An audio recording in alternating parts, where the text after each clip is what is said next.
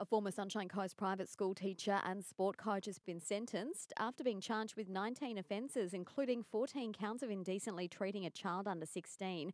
The 41-year-old admitted in Maroochydore District Court to inappropriately filming students during a sports carnival and grooming a 13-year-old boy for more than a year. He was arrested back in March last year when detectives raided his Mooloolaba home and seized 2 mobile phones. Dean Karelsi was sentenced to 2 years jail, suspended after 6 months, which he already served in pre-sentence custody. He'll now be deported to South Africa. The University of the Sunshine Coast Thomson Institute received a $12.2 million allocation in the federal budget. The funds will assist the institute in opening a national post-traumatic stress disorder centre. The centre will become a hub of clinical and technical expertise in treatment of trauma-related mental health conditions.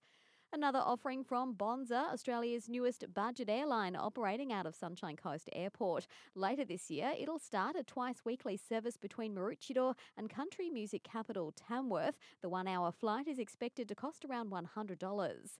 And Sunshine Coast Council wants feedback on its Mooloolaba foreshore revitalisation project ahead of future works. While work on Stage 1 continues, the council wants community input on 2 elements for the master plan, including addressing the loo with a view, which is currently in an aged state and has accessibility issues. Community engagement will determine how future Mooloolaba foreshore revitalisation works will progress. You can submit your feedback online until May 4.